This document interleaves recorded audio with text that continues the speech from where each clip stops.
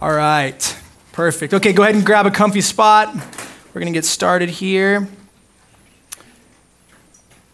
Okay, while we're waiting, go ahead and grab your Bibles and turn to 1 Corinthians chapter 3. You have to bear with me tonight, guys. I'm fighting a bit of the cold that everybody seems to have gotten as well. So my voice is kind of soft and kind of like my throat's just kind of sore, but I was with the church in Uptown San Diego this morning preaching there, and it was really cool to be with everybody, man. I had this kind of moment where I feel like God was kind of just encouraging me personally. My background in ministry is in worship leading, so I did that for like 10 years, and I still love to do it. It's some of my favorite things, but one of my favorite things to do, or my favorite things to experience while leading worship, is there are moments when, as a worship leader, you're leading the song, right? And people are responding to the love of God, singing his praises. And then there's times when, I'll finish a song, but the people aren't done singing and they just keep going.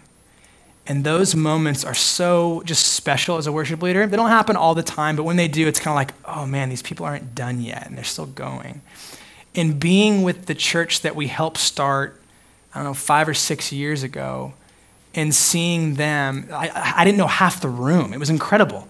It was all these new people. The church is thriving. It was so encouraging. And I felt like God just kind of encouraged me with this reality of, like, in the same way when I was leading worship and people kept singing at times, I felt like that church, with the life of that church, it's kept singing, if you will. It was just a really cool, encouraging moment for me that, like, God's faithful, man, and he, like, carries out his purposes. And so it was really good. But I still have to say, bear with my voice tonight. I'm gonna press through this, but I should be able to get through it okay. So if you're new with us, we've been going through a series we call What is the Church? And the purpose of this series is to define what the church is. This is a church plant. It's brand new. It's still forming. We don't even really know who we are apart from a handful of people. Okay, so if you're new, this is a perfect time to be new because everyone's new. But this series, the purpose of this series is we all have to get on the same page, okay? If we're going to actually plant a church, if God really is birthing something here called the church, what does that even mean?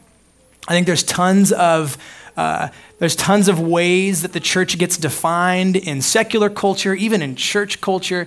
And we said we don't want to, all those things are great, but we want to look and see, what does the scripture tell us the church is? Because if we're going to be obedient to the call and the assignment that God's given us as a team to see this church planted, we need to know what we're planting, right? Does it make sense? We want to define the church. So the first week we talked about the church as the family of God. We relate to him as God. He's our Father. That means we're brothers and sisters. The second week we talked about how the church is the body of Christ. And then the third week we talked about that the church is the bride of Christ. And if you were with us last week, Andy, the guy who leads the church I was at this morning, he came and preached us about leadership in the church, like the role of the pastor, the role of the elder. If you've missed any of these things, you can always check them. Any of the messages, they're always on like the podcast on iTunes. They're on the website. You can check those out if you'd like and get caught up. But this evening, what I want to talk about is this idea biblically that the church is the temple of God, okay? Now, you have stories all from the beginning of the Bible where you had God's people and they are drifting through the wilderness. God's leading them to the promised land, and they built what was called the tabernacle. And then when they kind of settled down a bit, they built the temple, okay? And today we're going to talk about how the church is the temple of God, okay? So before we jump into the scriptures, you have your finger hopefully in 1 Corinthians chapter 3 by now. Let me pray for us before we jump into the word, okay? Heavenly Father, thank you for your grace and your love and your mercy, your unending care. It blows my mind that you use your authority in such a way to love your enemies, people who reject you and rebel against you, myself included. You're so different than me. And I just acknowledge that in this moment, but you love me and it's crazy. So thank you for the love that you have for us, the care that you have for us. I pray, Spirit, that you would encourage us this evening, convict us where we need to feel convicted, help us experience your forgiveness tonight in areas where we need to experience your forgiveness and your grace and really enjoy your love. That's our desire. We want to enjoy you tonight, and we want to learn more about what it is that you're cultivating in this church plant. So we love you, God.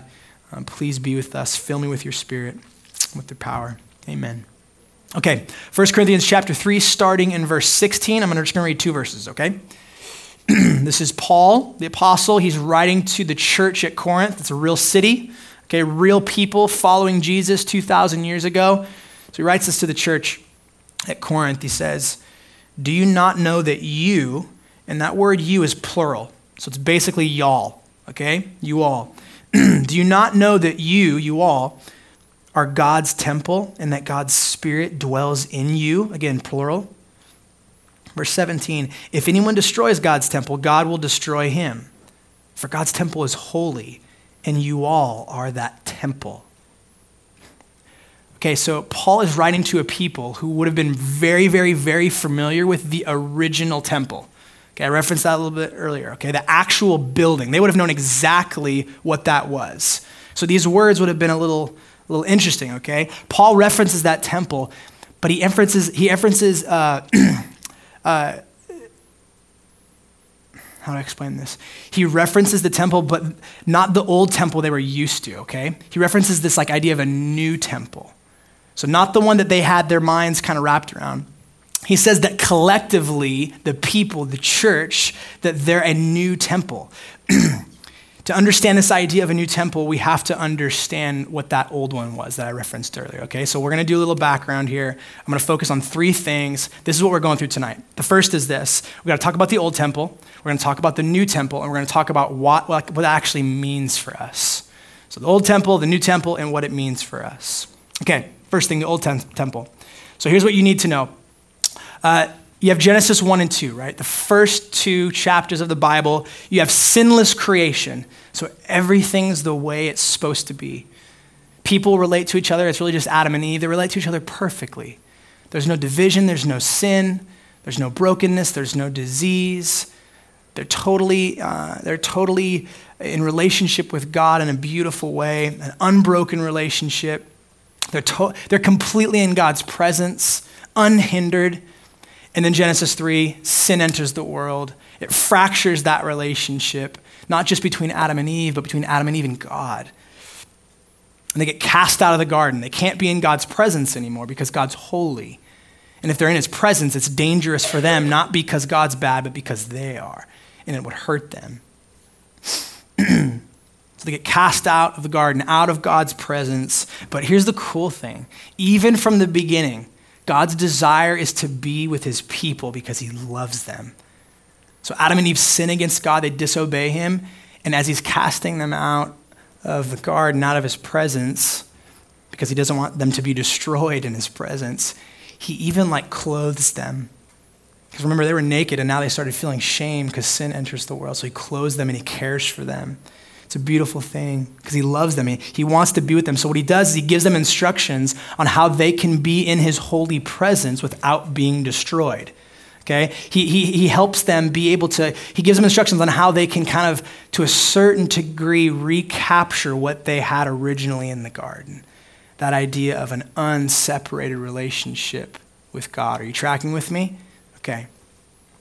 He doesn't want them to be destroyed in his presence. So here's what I want to do. There's a video that I want to show you. It's maybe 5 minutes long.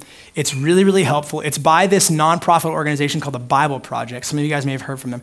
They're this this organization in Portland, and they make these really, really helpful animated videos that are honestly, they do a stellar job of communicating big theological ideas in a way that's really, really helpful. Okay, so I want you to watch this video. It's about 5 minutes, like I said, and I want you to pay close attention to 3 things, and we're going to chat some more, okay? The 3 things are this. I want you to pay attention to God's holiness in the video. I want you to pay attention to the temple, and I want you to pay attention to how Jesus affects things, okay? Okay, let's go ahead and roll it. You've probably heard the word holy before, or at least sang it in a church song once or twice. And for most people, this idea is really just connected to being a morally good person. So God is holy because he's morally perfect. Yeah, that is part of it. But in the Bible, the idea of holiness is even bigger and more rich. what it's really describing is how God is the creative force behind the whole universe. He's the one and only being with the power to make a world full of such beauty and life. And so all these abilities, they make God utterly unique, which is the meaning of the word holy. So a helpful way to think about God's holiness is by using the sun as a metaphor. The sun is unique, at least within our solar system, and it's really powerful. It's the source of all this beautiful life on our planet. And so you could say that the sun is holy. And you can actually take this metaphor even further in that the whole area around the sun is also holy. Yeah, because the closer you get to the sun, the more intense it gets. Yeah, exactly. So that very power and goodness that generates all this life is also dangerous. I mean, the sun, if you get too close, will annihilate you. And in the same way, there's this paradox at the heart of God's own holiness, because if you're impure, his presence is dangerous to you. And not because it's bad, but because it's so good. And so the first time we see this paradox of God's holiness, it's in the story of Moses and the burning bush. So God tells Moses to take off his sandals because he's standing on holy ground. And Moses covers his face in fear, and God says, hey, don't come any closer. It's intense. It's actually that intensity of God's holiness that's explored even more in the stories about Israel's temple, which was the main place where God's holy presence was located. And at the center of the temple was this room called the Most Holy Place, the hot spot of God's presence. And whether you're an Israelite living in the land around the temple or a priest working right in the temple, you're in proximity to God's holy presence, which is dangerous. Yeah, this is a problem. So how's it supposed to work? Well, in the Bible, the solution is that you need to become pure. So like being morally pure. Yeah, and that's easy enough to understand. But the Bible spends a lot of time talking about another kind of purity, being ritually pure, which is a state where you separate yourself from anything related to death, like touching things like diseased skin or dead bodies or even certain bodily fluids. All these make you impure. And becoming ritually impure isn't necessarily sinful. What's wrong is waltzing into God's presence when you're in an impure state. And so that's why God gave the Israelites very clear instructions for knowing when they were impure, steps to become pure, so that they could go into the temple again. So that's what the book of Leviticus is about. Right. But it doesn't stop there. This idea keeps developing. So later in the scriptures, we find this really interesting story by a prophet named Isaiah. And he has this crazy vision where he's in the temple and he's right in God's presence. He's totally terrified. Yeah, he knows the rules. He shouldn't even be in there. And he's worried about being destroyed. And then this crazy creature called a seraphim. Yeah, that is a crazy creature. Totally. So it flies over with a hot coal, and then it sears Isaiah's lips with the coal and says something really weird. Your guilt is taken away, and your sin is atoned for. So this burning coal somehow makes Isaiah pure. Yeah, it's remarkable because normally if you touch something impure, it transfers its impurity to you. But now here's this new idea where you have this coal, this very holy and pure object, and it touches Isaiah, and it transfers its purity to him. Isaiah is not destroyed by God's holiness. He's transformed by it. I mean, the implications of this are just huge. But there's one more development. This time from another prophet, Ezekiel. And he has this vision where he's standing at the temple and he sees water trickling out from it. And then that water turns into a stream, and then it grows into a deep river that starts flowing through the desert, leaving this trail of green trees behind it. And then it flows into the Dead Sea, making everything fresh and alive. So instead of becoming pure first and then going into the temple, here God's holiness comes out from the temple, making things pure and bringing them to life. What does it all mean? So we don't know until we meet this man, Jesus. And he claims that he's fulfilling all of these ancient visions, but in surprising new ways. So Jesus, he went around touching people who are impure, people with skin diseases, a woman with chronic bleeding, or dead people. And when he touches them, their impurity should transfer over to Jesus. But instead, Jesus' purity transfers to them and actually heals their bodies. Jesus is like that holy coal in Isaiah's vision. Right. And Jesus claimed that he was the human embodiment of God's own holiness, and that he and his followers were now God's temple, so that through them, God's holy presence would go out into the world and bring life and healing and hope. And so this is why Jesus described his followers as having streams of living water flowing out of them. So this is our part of the story where we find ourselves now, but where's this all heading? So the last pages of the Bible end with a final vision about God's holiness. And this time it's by a guy named John. And in his vision, we see the whole world made completely new. The entire earth has become God's temple. And Ezekiel's river is there, flowing out of God's presence, immersing all of creation, removing all impurity, and bringing everything back to life. So, the old temple, okay? The old temple is where God's holy presence was. It's where it dwelt, okay? In the video, it touches on this idea we just read in 1 Corinthians chapter 3, about how the people of God, the church, is the new temple of God, okay? Instead of God's presence being in this old building, this old temple, now God's presence is actually inside of his people, okay? Collectively. The church is the new temple, okay? Let's talk about the new temple. Peter writes about this. The Apostle Peter, he's spent time with Jesus. He got 3 years with Jesus. He was one of the first leaders in the church. He writes this in 1 Peter chapter 2, talking about this idea that the church is the new temple of God. He says this in verse 4. As you come to him, Jesus, a living stone rejected by men, but in the sight of God, chosen and precious, you yourselves, like living stones, are being built up as a spiritual house, to be a holy priesthood, to offer spiritual sacrifices acceptable to God through Jesus Christ. Verse 6, for it stands in Scripture, behold, I am laying in Zion a stone, a cornerstone, chosen and precious, and whoever believes in him will not be put to shame. So the honor is for you who believe, but for those who do not believe, the stone that the builders rejected has become the cornerstone, and a stone of stumbling, and a rock of offense. They stumble because they disobey the word as they were destined to do. Okay. So in verse 5, what Peter says is he says that Christians are living stones in God's new temple. Okay, are you getting this picture? I know I'm hitting this kind of repetitively, but there's stones in the wall here, there's bricks in the wall here. Peter's saying that Christians are like stones that are alive that make up God's new temple. He's saying that the church, the people, they're the bricks that make up this new temple.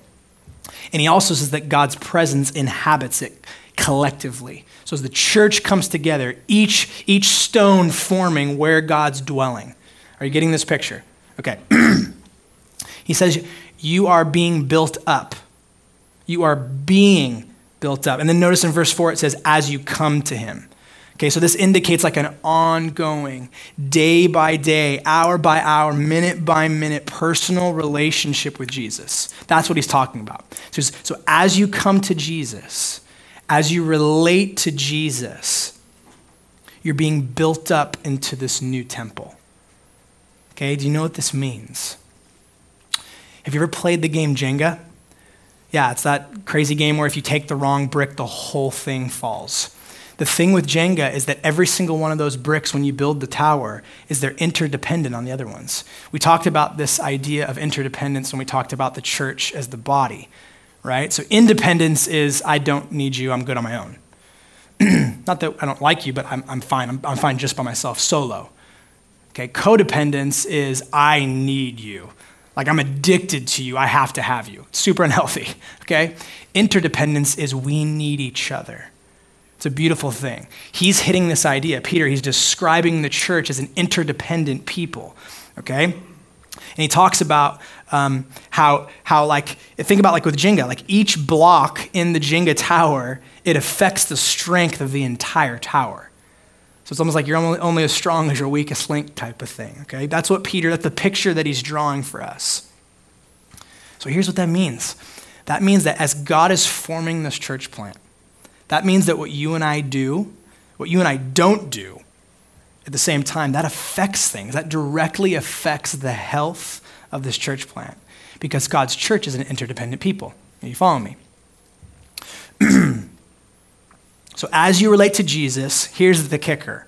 As you relate to him, this is Peter's point, as you engage with him, as you relate to him, you will live an interdependent life. So that can be actually a gauge. It can be like a thermometer for your spiritual life, is to the degree that you are relating to Jesus, engaging with Jesus, is to the degree that you will live an interdependent life. It's not like a maybe thing. It really is. It can be helpful. Okay? So I do have to ask a question, like if you follow Jesus, just to the Christians in the room, okay? How built into the lives of other Christians are you? Like, is there a desire for that, or maybe there's fear?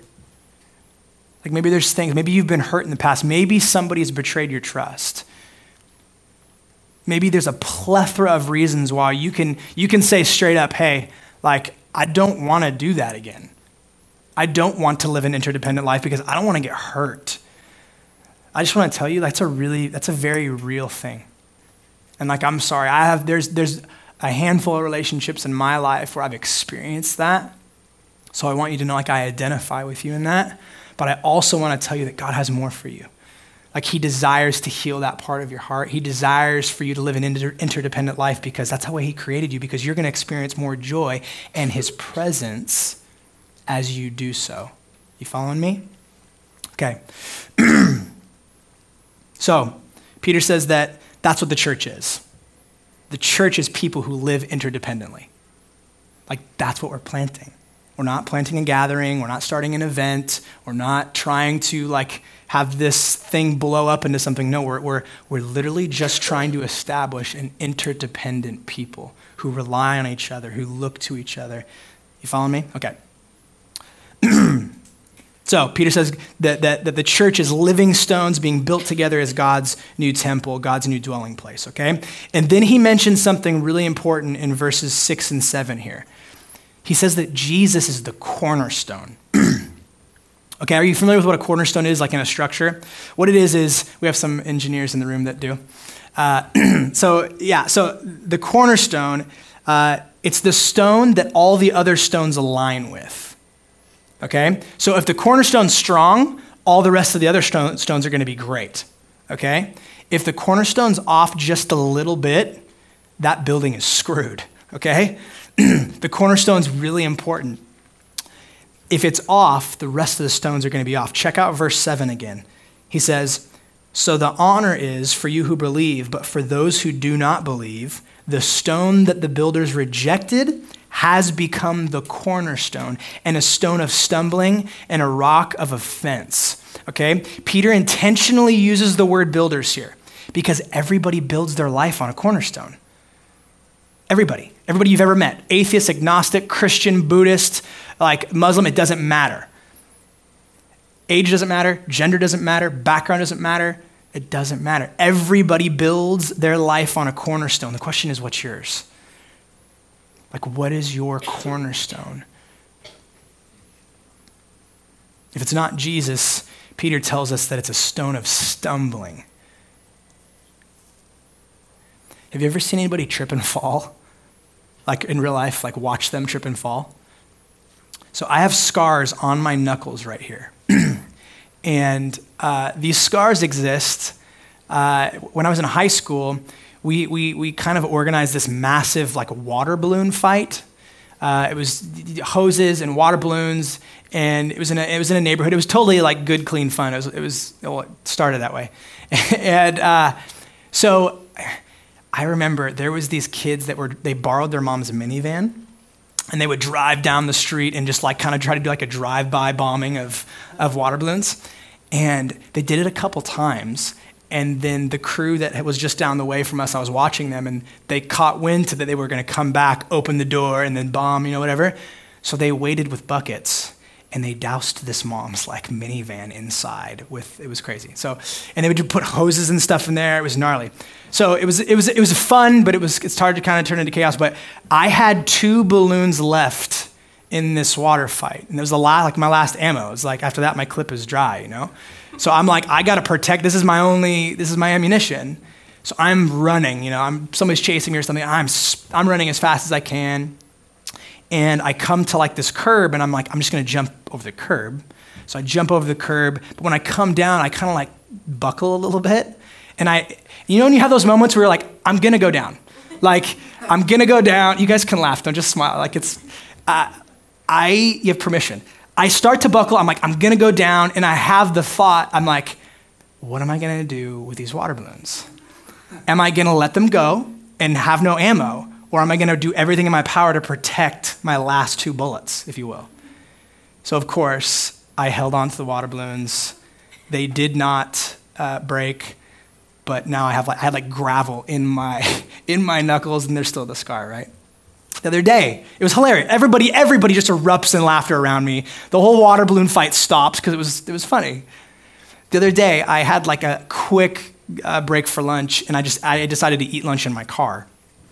And I'm sitting in this parking lot, and there's this delivery guy. I'm watching him kind of like down across the ravine, maybe 50 yards away. And he's delivering these it looked like almost like kegs, but they weren't like beer kegs, they were something else. And so he's kind of delivering them and he's wheeling them and no one's around. There's no chance this guy thinks anybody can see him. And the reason I know that is because he's doing this like hip walk thing where he's like he's literally just he didn't have headphones on. I thought maybe he's dancing, but he like literally just had this like, I'm loving life and I'm just walking. And I'm watching this guy, I'm just kind of eating my sandwich, and he totally trips and falls. And he does what everyone does when you fall. He looks around and he's like, is anybody there? And I'm eating my sandwich.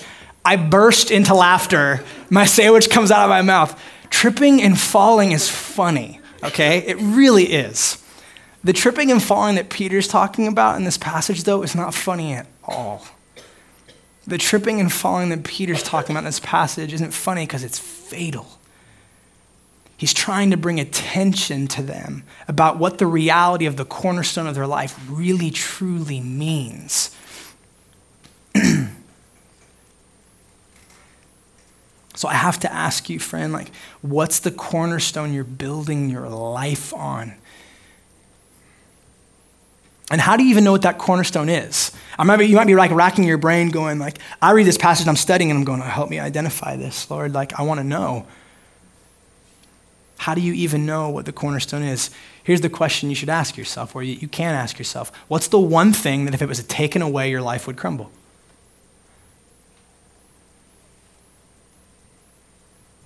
You see, because we're all building our lives on a cornerstone. And it's either Jesus or it's something else, right? What is it for you? Okay, so finally, my third thing for tonight. What does this actually mean for us? This idea of the church being the new temple. Jesus is the cornerstone. Remember what I read earlier in 1 Corinthians chapter 3, verse 16. Do you not know that y'all are God's temple and that God's Spirit dwells in you all? The church is the people that are being built together with Jesus as their cornerstone and in whom God's Spirit dwells. That's what it means to be this new temple. So let me ask you another question. Do you have the Holy Spirit in you? I think oftentimes I hear people, they want to define Christianity based on a behavior. Do you go to church? Do you pray? Do you read your Bible? All those things are amazing. Those are beautiful spiritual disciplines that you're hopefully going to experience a lot of fruit in. I don't want to slam any of that. But scripturally, Peter's making a claim that the church, the Christian, is someone who has the Spirit of God dwelling inside of them. That's incredible. Because remember that video how holy God was, and anybody who went in his presence got annihilated. So let me ask you a question. Do you have the Holy Spirit in you? How can you be sure? When I was in high school, I played basketball. I played basketball growing up. I had it was like a decade where all I wanted to do was play basketball. It was like how I found my identity. It was how I defined myself. And one of the positions that I played was point guard. And if you're not familiar with basketball, it's basically like the person who brings the ball up the court and runs the play and gets the play going for the team, okay? And what the point guard would do usually is someone would rebound the ball. Like you have a basket on this end, a basket on this end, right? And I'm playing defense. Somebody way taller than me would get the rebound, give me the ball, and everyone would go back this way, and now it's our turn to play offense and shoot a basket, right? So as I'm dribbling the ball down, I'm looking at my coach going, okay, what play do you want us to run? I'm getting my instructions from my coach so that I can go deliver those instructions to my team. You following me? Okay, hey, whatever play is going to be, and I give the sign or whatever, and then I initiate the play getting started, okay? The Holy Spirit is God. Okay, we believe in a triune God, one God made up of three persons. The Holy Spirit is God, okay? He has a role. He has a role, and his role is to declare things from God to God's people. It's a silly analogy and a silly metaphor and picture, but he's kind of like the point guard. He's declaring things to God's people on God's behalf. He's telling them the play that he gets from our Heavenly Father. You tracking with this idea?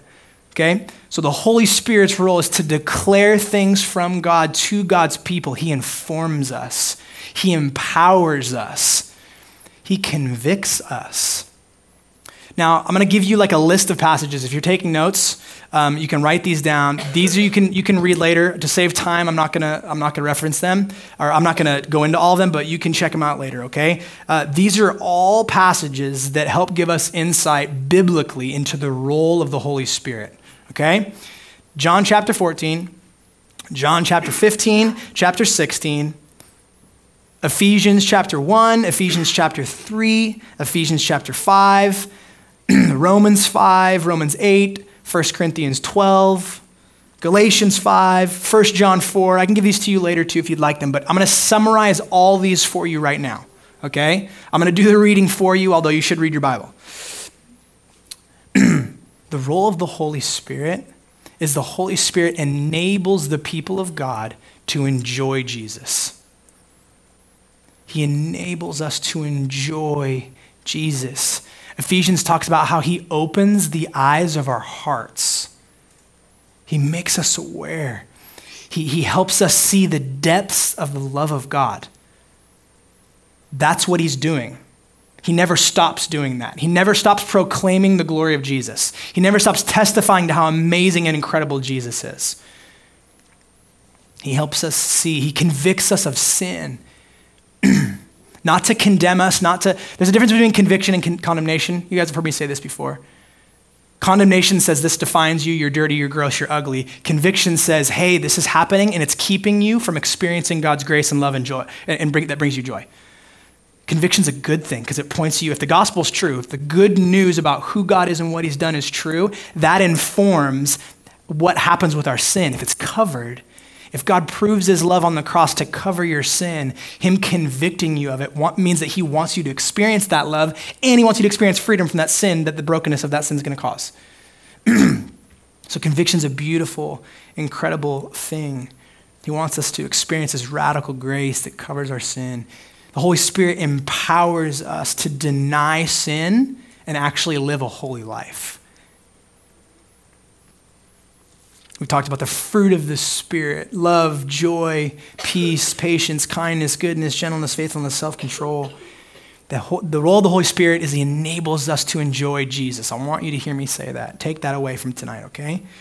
But here's the thing. It's not just like the Holy Spirit enabling us to enjoy Jesus is very different than him just like informing us about things about Jesus. So knowing things about Jesus and enjoying him are two completely different things. They're both great, but I'm not talking about this idea of just knowing things about him. It's not just knowing things about Jesus, it's actually enjoying him at a heart level. When was the last time you enjoyed Jesus? As I was prepping this message, I was thinking about this, and it's been a crazy week for me. It's just been hectic. I'm battling this cold, and I felt like God, in a really sweet, tender way, just helped me see that oftentimes the circumstances of my life have way more of an influence on whether or not I'm enjoying God and his goodness than they should.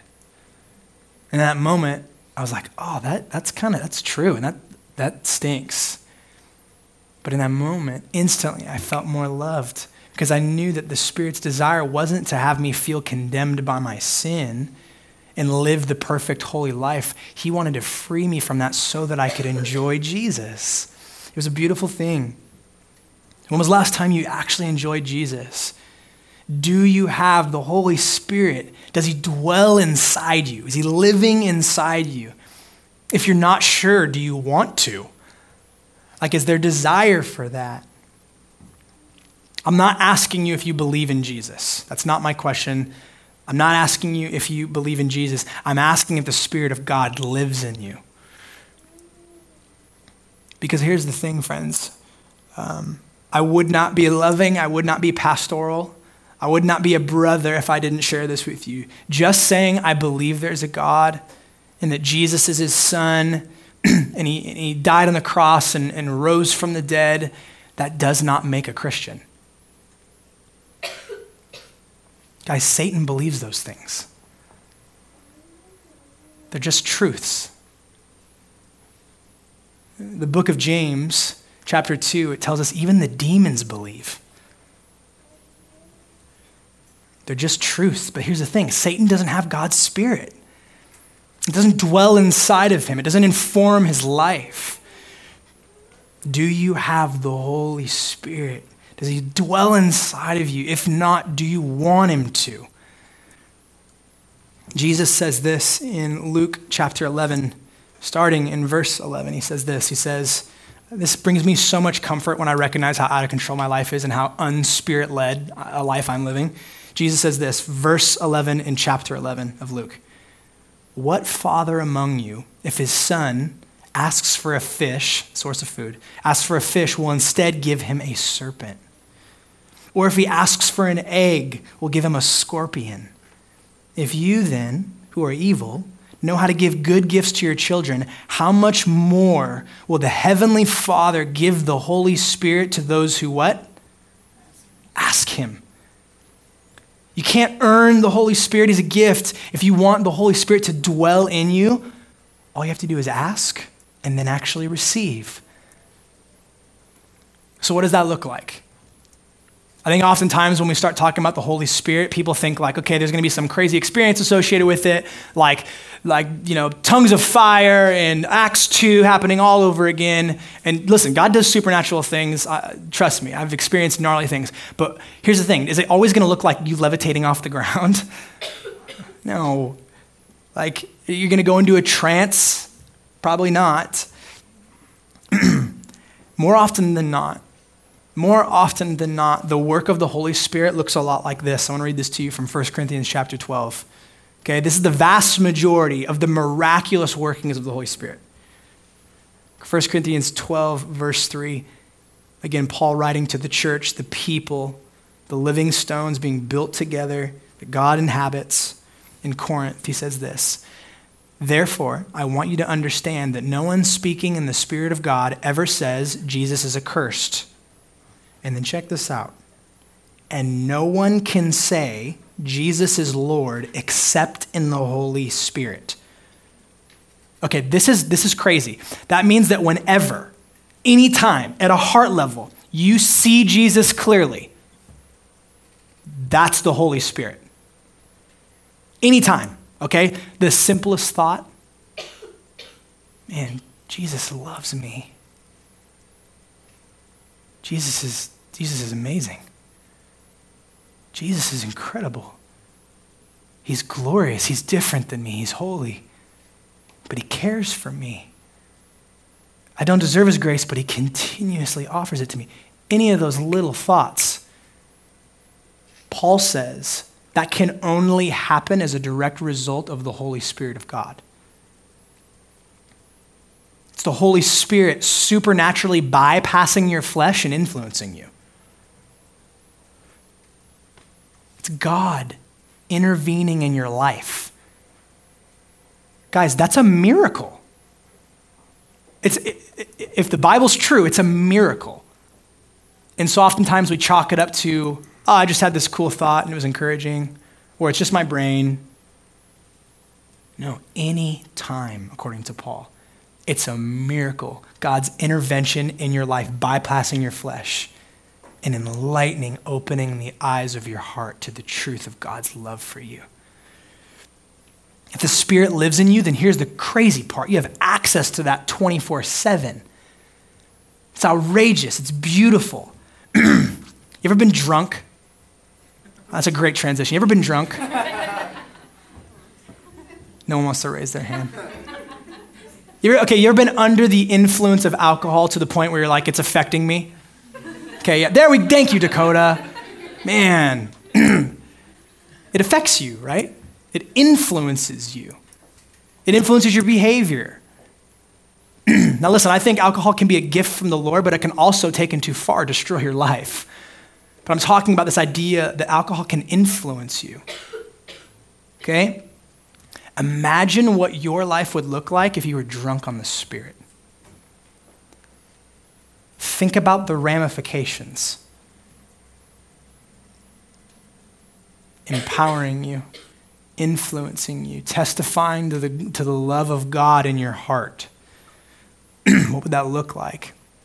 If it was Him and Him alone influencing you to do crazy things, like help plant a church, or forgive someone that's hurt you really bad, or confess sin. Sometimes the Holy Spirit influences us to do things that our sinful flesh do not want to do. I don't even know how much time I have left, but I have to tell you this story, okay? 6 years ago, it was right after we had Amelia. So when Ebony and I had our first baby girl, we had just crappy health insurance. I didn't even have health insurance. All I could afford was to cover Ebony, in case we got pregnant, and sure enough, we did. I'll give you guys. Never mind. So that happens, and the crappy insurance that we had, the deductible, it was like we paid like $300 a month or whatever, but then the deductible was $10,000. Okay? So if you're not familiar with the way health insurance works, basically you have to pay the deductible, and after that, the insurance will kick in. So we have Amelia, and the bill is $24,000, okay, to have a baby. And so we have to pay the deductible. It's $10,000. We planted the first church right after Millie was born. Okay, God clearly spoke to us, gave us a ton of faith. The Spirit of God influenced us to do something gnarly, like reorient our life, sell all our belongings, and go plant the church. Okay, but we knew God was calling us to do it. It was an act of obedience. It wasn't an act of like, this will be fun. It was like, God's telling us to do this, so we wanted to be obedient to it. So we do that. And I have this new inherited $10,000 of debt that I'm like, what am I going to do with this? I don't have a job. Church planting is not, just so you know, there's no money, okay? So we plant this church. We have this debt. And a friend of mine calls me up and goes, hey, can I take you golfing? Or before he says, can I take you golfing? He goes, hey, do you want to go golfing? And I was like, dude, I love to golf, but I'm a church planter. I can't, dude. I can't. He's like, no, I'll take you. It's fine. It's like, great, I'll go. So we go golfing. And he goes, and like halfway through the round, we're sharing a golf cart together. And he goes, hey, man, I was praying for you. And kind of out of nowhere, like he's not a wealthy man, okay? Not a wealthy man at all. He goes, I was praying for you, and I felt like God told me that I need to give you the money, the little bit of money that we have saved up. And I'm thinking, oh my gosh, that's crazy. And he goes, so I wrote a check. And he goes, and then I felt like God kind of like rebuked me and said, actually, no, I want you to give it all to him. So he pulls out the first check and then the second check. And together, those checks equaled exactly what our debt was for Millie's bill. Dude emptied his savings account because God told him to do something crazy. Now, I'm not going to tell you that he's now a millionaire. I'm not going to tell you like this health, wealth, fake gospel thing that if you give someone $10,000, God's going to give you $100,000. That's not true. Okay? It's just not true. What I'm telling you is that sometimes God, the Holy Spirit, the person that is the Holy Spirit, his influence on you is to call you to do crazy things that don't feel natural to your sinful flesh. But I can tell you straight up, God used that to absolutely reorient our lives when it comes to generosity. It broke something open in us that is forever changed. Are you following with this idea? Sometimes God, the Holy Spirit, would influence you to do gnarly things, guys.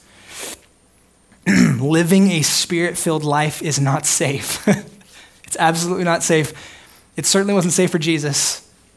I mean, consider his life: poverty, totally unknown, didn't have a home, and then he gets murdered by the very people he came to love. It's not safe. But I will tell you this, it is the greatest adventure, and you get the greatest reward. That reward is Jesus. You get him. Living a spirit-led life, a spirit-filled life, a spirit-influenced life, you're going to taste the goodness of Jesus. And I promise you it will be the most satisfying, way more satisfying than having 10 grand in your savings account. Infinitely more satisfying. And I've since talked to this man, and he's like, dude, God has blessed me more than you'll ever know as a direct result of that. And he's not talking about finances. Spirit-led life is crazy, but it is so adventurous and so rewarding. I'm almost done. I'll call the band up with this. You guys can come on up. Do you guys remember the video? I just played it, right? Do you remember the part where Jesus touches the unclean people? You remember this? And it's his purity that makes them clean. That's a beautiful picture of what Jesus accomplished on the cross. Jesus transferred his holiness as a gift to everyone whose faith, whose trust is in him and what he's done. I think so oftentimes we like to trust our ability to do the right thing, and we feel better about ourselves when we compare ourselves to others. Like, I'm not as bad as Hitler, so I must be doing something right. Jesus says, if your trust is in me and what I've accomplished and what I've accomplished alone, I will transfer my perfect record to you. I love that part of the video. Jesus starts touching these unclean people, transferring his holiness onto them. And now, because of Jesus, unclean people can be in the presence of a holy God. And not only in his presence, but his presence in them. God takes it a step further. It's his Spirit, his Holy Spirit living inside, enabling you to enjoy Jesus, empowering you to love the world the same way Jesus loves. It's a transformative thing, guys. And oftentimes what it looks like is you come face to face with this reality of, do I really want to follow Jesus?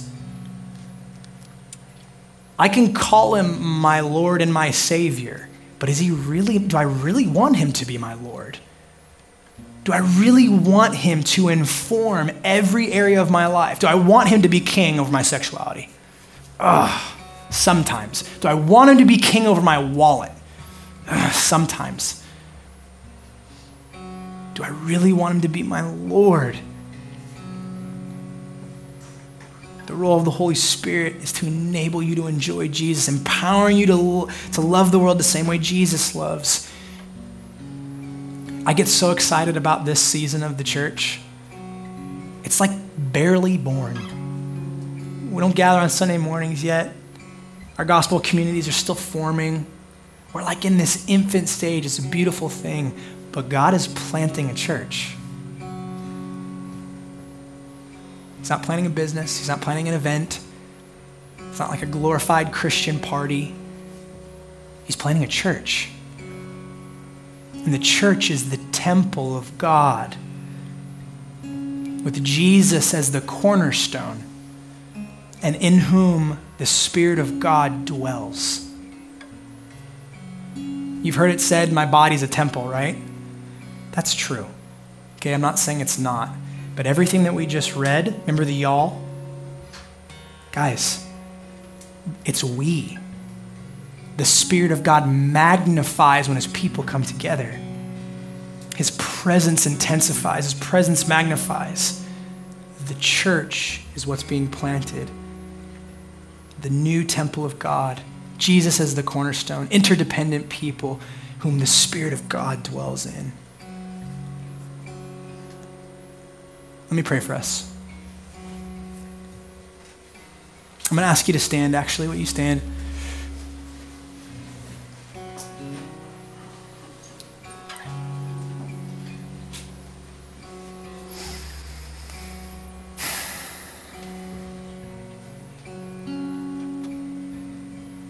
I think some of us, when you hear me talk about the Spirit, you're offended maybe. Like, who are you, bro? Like, yeah, I have the Spirit. I've been following Jesus.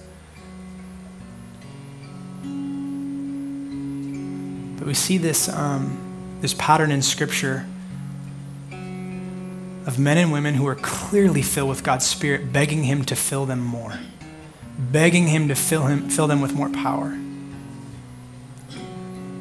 Maybe some of you are like, you know what, I don't even know about this Holy Spirit thing. Like, I think conceptually I'm supposed to be, and I think so, but I'm not totally sure. Does the Spirit of God dwell inside me? Am I bearing spiritual fruit, love and joy and peace and patience that's a result of him? And here's what I want to simply do. I want to ask God, as his son, to fill anybody who wants more of the Spirit inside of them, to fill them with the Spirit. So if that's you, what I want you to do as an act of faith is just hold your hands out. It's not to be overtly spiritual. It's an act of faith. It's a posture of receiving. And I just want to ask and beg God to fill you with his Spirit in such a way that it absolutely transforms your life. Some of you have been transformed by God. But the scriptures talk about us being transformed from one degree of glory to the next. A simple degree. So it's a really incremental transformation. So we all need more. But let me just pray for you and pray for me. Spirit of God, you're the helper. You never stop declaring the goodness and the beauty and the majesty of Jesus. Thank you for your scriptures that help inform us about what you're like and what you're up to. And I just simply ask you in this moment, for those that desire more of you, and maybe even those that desire to receive for the first time, would you fill them, Holy Spirit? Please. Would you fill each of us? Would you open the eyes of our heart to genuinely and actually see the love of Jesus for us? Personal, intimate, caring. Come, Holy Spirit, please. I thank you for what you're doing even now. Thank you that the love of Jesus is not dependent on our performance. Thank you that it doesn't even matter if we have our hands out or not. You're that powerful. But I thank you that we have opportunities to act in faith, to act in trust. And I pray for joy for each heart in the room. As you open our hearts to the reality of your love, I pray for joy and peace that just covers us. I love you, God. Thank you for being so good to us. In your holy name, Jesus, amen.